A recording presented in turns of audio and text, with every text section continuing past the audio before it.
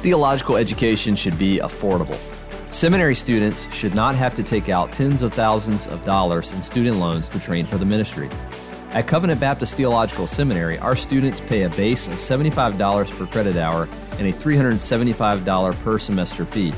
For more information on how you can receive informed scholarship with pastoral heart, check out our website, cbtseminary.org.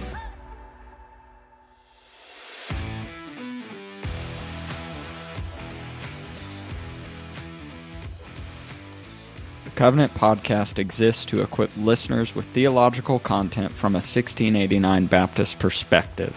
We pray you find this resource edifying, faithful to Scripture, and Christ exalting. Now, let's get started.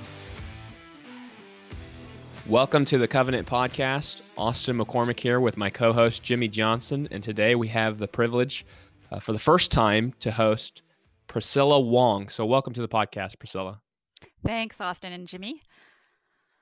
Yeah, and Priscilla, to start our discussion, we're going to be talking about Selina Hastings, and on Selina Hastings in your forthcoming book, The Bold Evangelist, The Life and Ministry of Selina Hastings, Countess of Huntingdon. Can you tell us and our audience a little bit about yourself, your history, family, job, research interests, whatever you'd like our audience to know about you? Okay, sure. Well, this fall, a little bit about myself. This fall, I will have been married for 17 years. My husband and I have 3 children, ages 13, 11, and 6. We live in the GTA, the Greater Toronto Area in Ontario, and we are members of Sovereign Grace Church. I'm a full-time homeschooling mom. On the side, I do a bit of English tutoring. And then, of course, I have been doing research and writing on women in church history whenever I have been afforded time and opportunity. I did my undergraduate degree at York University in Toronto. I majored in English, and then I also studied broadcast journalism and creative writing. After working as a full-time technical writer for 4 years after university, I was eventually encouraged to go to seminary. I attended Toronto Baptist Seminary to complete my Master of Theological Studies, and I had the amazing opportunity there to learn church history under Dr. Michael Haykin. To complete the degree, I had to write a 10,000-word paper, and after consulting with Dr. Haykin, I was led to write a paper on Anne Steele, the Baptist hymn writer and poet. Upon its completion, Dr. Haykin submitted the MS to Reformation Heritage Books, and that was published in 2012. The book was entitled Anne Steele and Her Spiritual Vision. The publication eventually led over years to several other invitations to write. In terms of research interests, I credit Dr. Haykin's guidance in the gradual formation of my research interests. With each invitation to write on another church history figure, I realized that God has been putting on my heart a passion to write about women in church history who have contributed to the life of the church. I especially want to make my research accessible to the lay reader. In learning about and thereby appreciating the pious lives of these women, I hope that Christians will be encouraged in their own faith and godly service. Writing invitations have steered me toward writing about church history figures from the 17th and 18th centuries, which has actually made each subsequent writing project a tiny bit easier because with each project, it progressively deepens my understanding of that period in church history.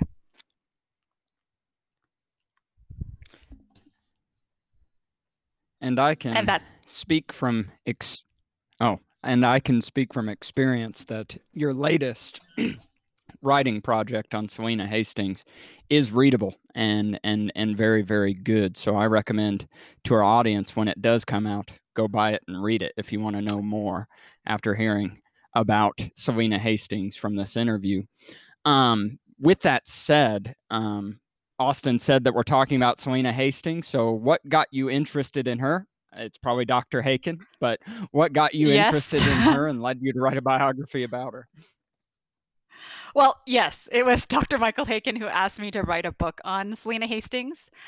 It took 2 years. I am a full-time stay-at-home mom, like I said, so research is done during those little windows of free time that you get. But after reading biographies on her, as well as a good portion of her direct correspondence, I became intimately informed about her life, and I was amazed. I was inspired by her faith, her boldness, her productivity when it came to her evangelistic ministry. Yeah, thank you for that. And thank you for your willingness to come and talk about Selena Hastings with us. So, moving the conversation forward, would you please give our audience a brief sketch of Selena's life, contributions, and impact? Yeah, sure, for sure. Selena Hastings, she played a vital role in the 18th century evangelical revival. George Whitefield and John Wesley's contributions are likely familiar to us, but Selena and her part in the revival may be less so. Her ancestry boasted a connection to English kings, and her marriage to Theophilus Hastings, the ninth Earl of Huntingdon, further elevated her position of status and influence. Yet, despite her privileged position, she was not satisfied. The vanity and materialism of high society left her unfulfilled. She longed for real spiritual union with God, as her letters attest. Prior to her conversion, she was following the values of the Anglican Church, and her form of religion relied on doing good works and living a moral life. This was the religious climate since the life of the Anglican Church had fixated on church order, moralistic teaching, and human merit. Then some individuals in the 1730s were converted, including George Whitefield, the Wesley brothers, Hal Harris, and Benjamin Ingham. Many of them were part of the Holy Club at Oxford University. Ingham's conversion would be the one that would lead the gospel to ultimately reach Selena Hastings when he preached at the Hastings sisters' home. This was around 1739 or so. Following Selena's conversion early on in the revival, Selena devoted her life to evangelism, providing settings for people to hear the gospel. Like Whitefield and Wesley, Selena had hung on to the hope initially of reforming the Church of England from within, but as much as she desired to operate within it, the gospel message that she helped to promote was seldom welcomed by the Anglican clergy. This gave rise to the Methodist movement. Methodists at this time referring to those individuals recognized to be genuinely converted, the focus being on the work of the Spirit in the believer's life and not simply the shallow observance of religious rituals. From her conversion from 1739 until her death in 1791, Selena collaborated with major figures in the revival so that the gospel could be preached. Since authorities in the Anglican Church were suspicious of and denounced the Methodists, ministers like Whitefield, along with other Methodist preachers, began to have no place to preach, so they resorted to taking the message to the open fields. It was Selena, the Countess of Huntingdon, who opened up more venues for this preaching to take place. Her drawing rooms, for example, was one venue. The Countess would invite rich and reputable figures from her prestigious circle to dine at her home where they would hear gospel preaching. Further, as peeress of the realm, legally the Countess was allowed to have a chapel attached to her home for the spiritual ministering of her household. Outsiders, according to the law, were permitted to attend services at her private chapel. That is, local bishops could not intervene. Selena exploited this loophole for about 2 decades to enable Methodist preachers to hold worship services at her home. She leased or purchased estates and had chapels built into them, calling them her homes, even though she only lived in these homes occasionally. Eventually, she would establish 64 of these chapels throughout England, and many Methodist preachers, in addition to overseeing their own congregations, would travel to her chapels to preach. Eventually, she would establish a college for the training of ministers, Trevecca College, and this was prompted by the fact that she could not secure enough ministers to preach at her chapels. She felt like she needed more laborers in the vineyard, and the Countess was always a woman of action. But toward the end, the bold and innovative actions Selena had taken for decades to protect Methodist preachers so that the gospel could be proclaimed to as many souls as possible were thwarted.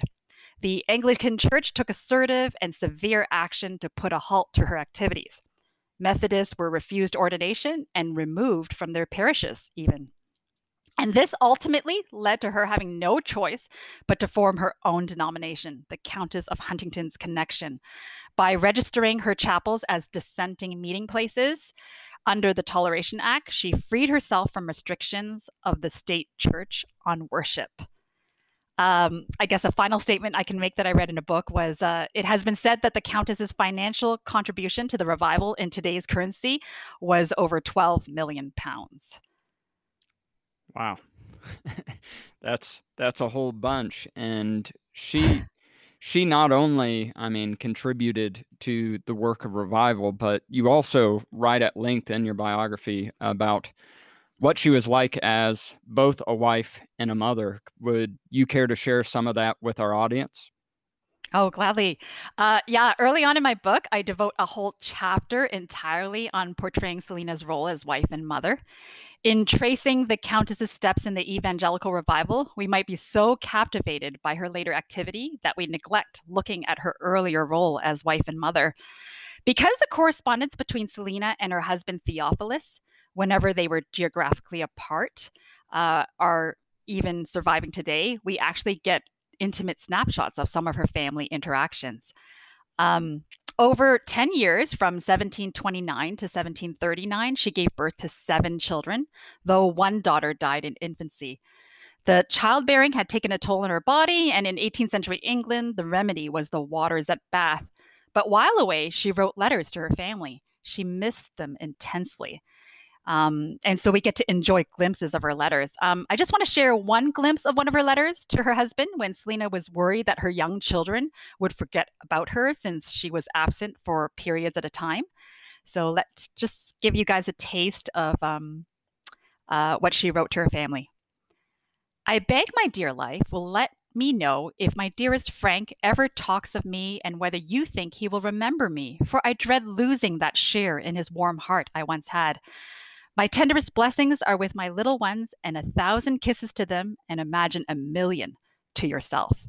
And she's writing to her husband there, expressing how much she missed her family while she was away. These letters uncover a picture of a woman who loved her husband very much and treasured those precious moments she could spend with her children.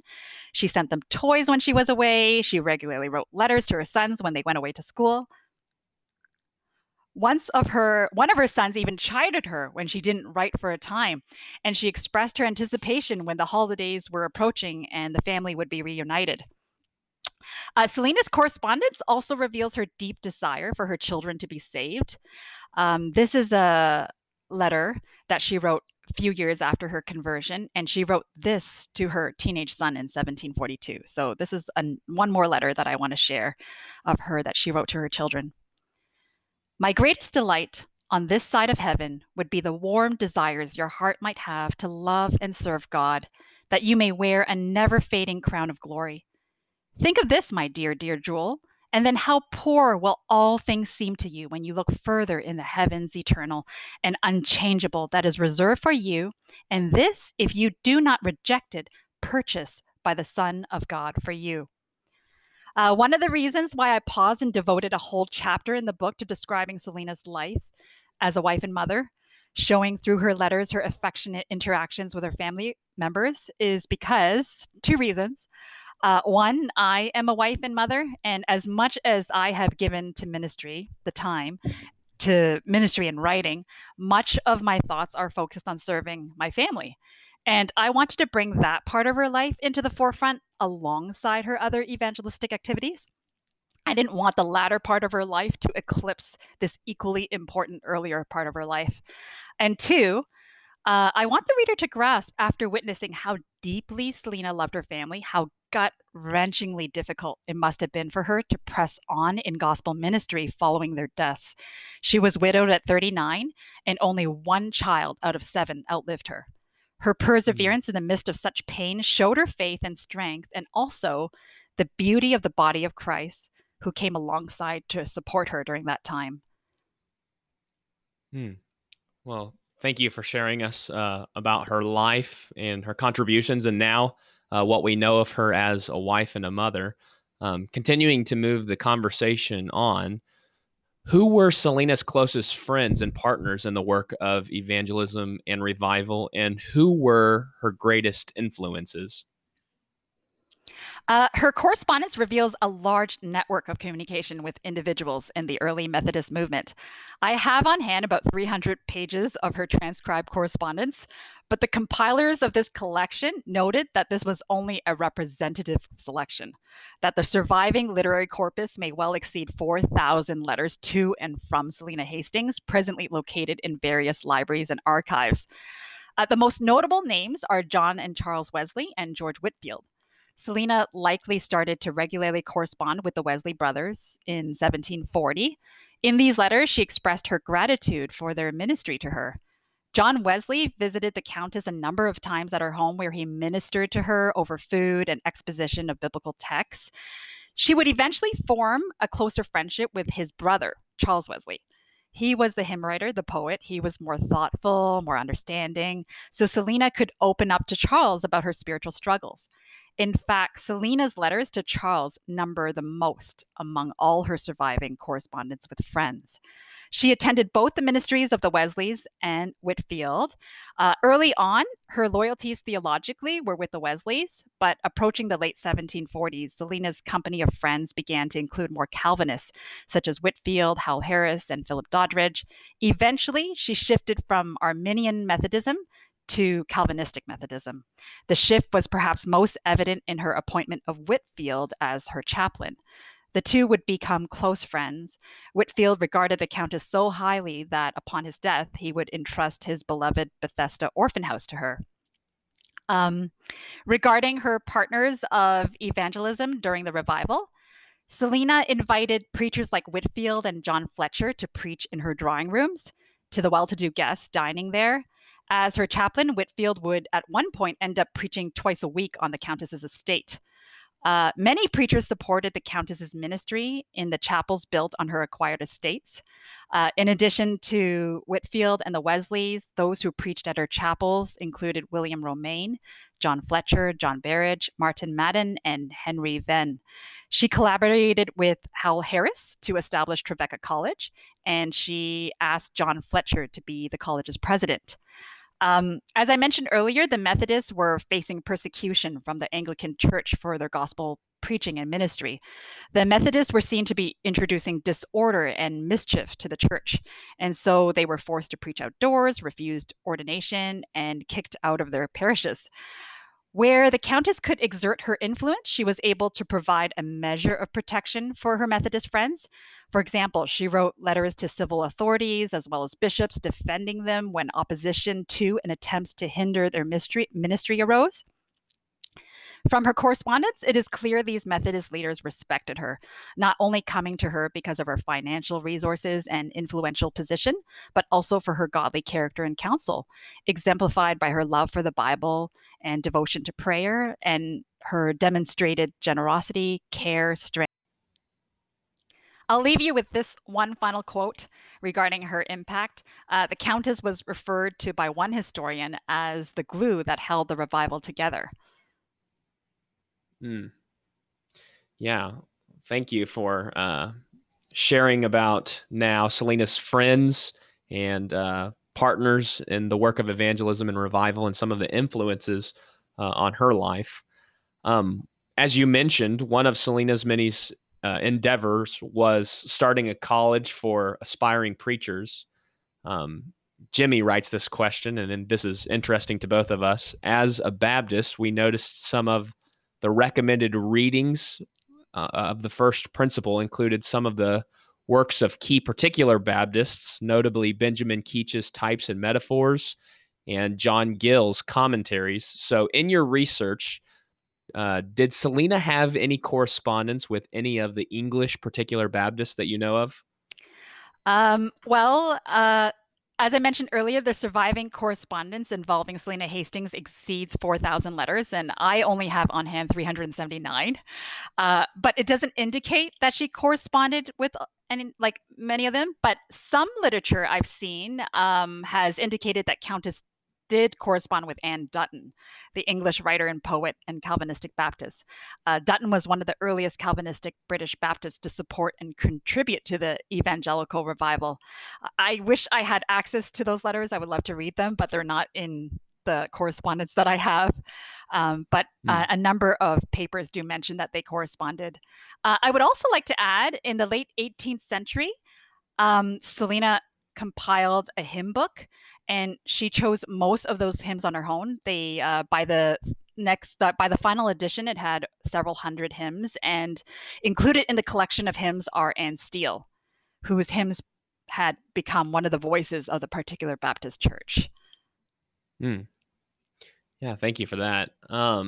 One thing that sets apart your book from other books is the final chapter, Lessons from the Life of Selina Hastings. And we want to commend our listeners to go and purchase this book, read this final chapter, read the entire book. But can you summarize the lessons that we can draw from our elder sister in the faith?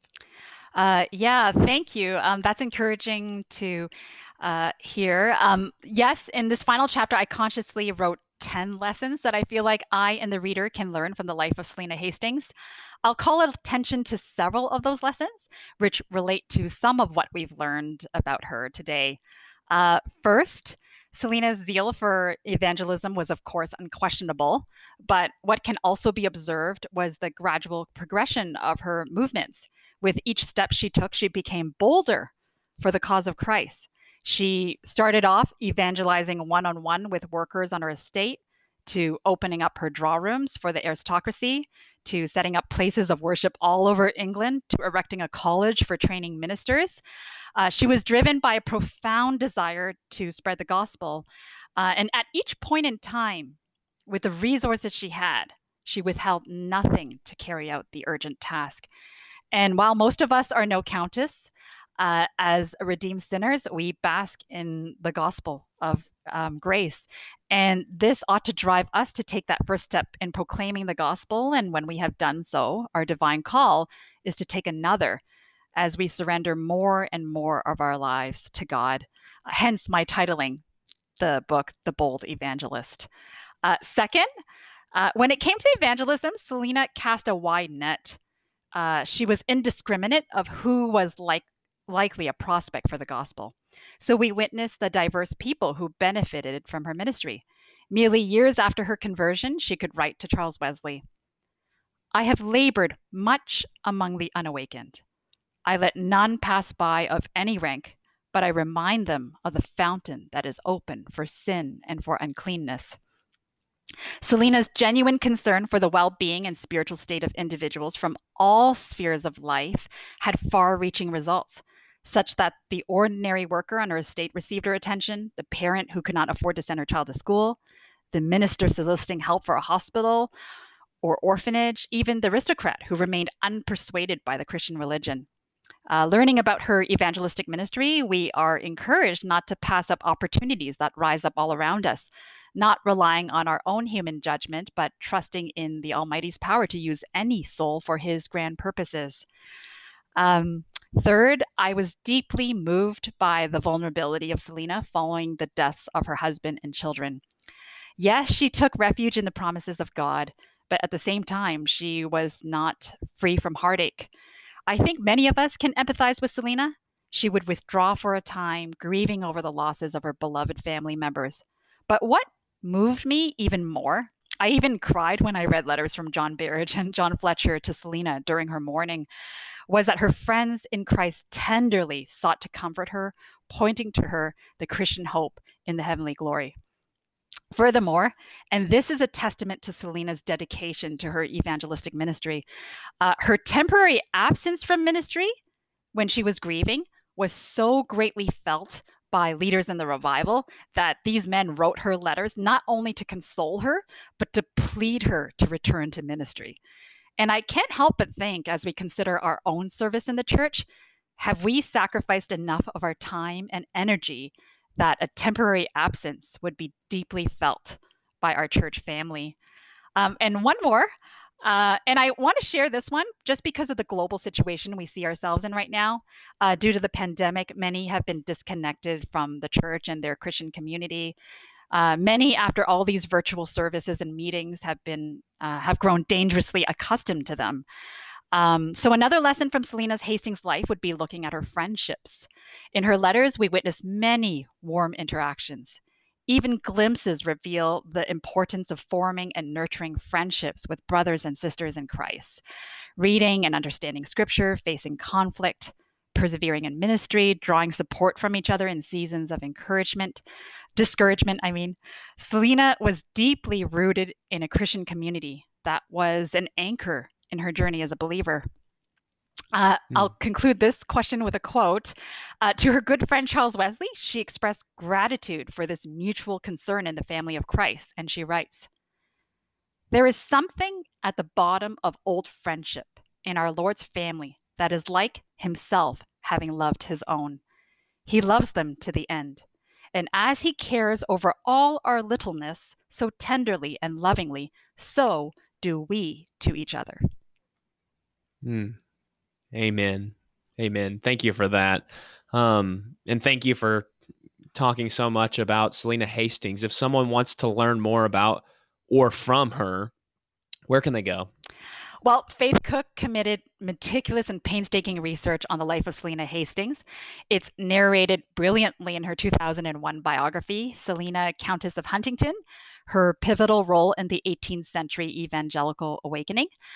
My biography is an introduction or a transition to Cook's substantial chronicling of the Countess's life and interactions with numerous key figures in the revival. There are so many inspiring anecdotes. Her book is almost 500 pages. I think, the mid 400s. So definitely a lot more detailed in chronicling those interactions.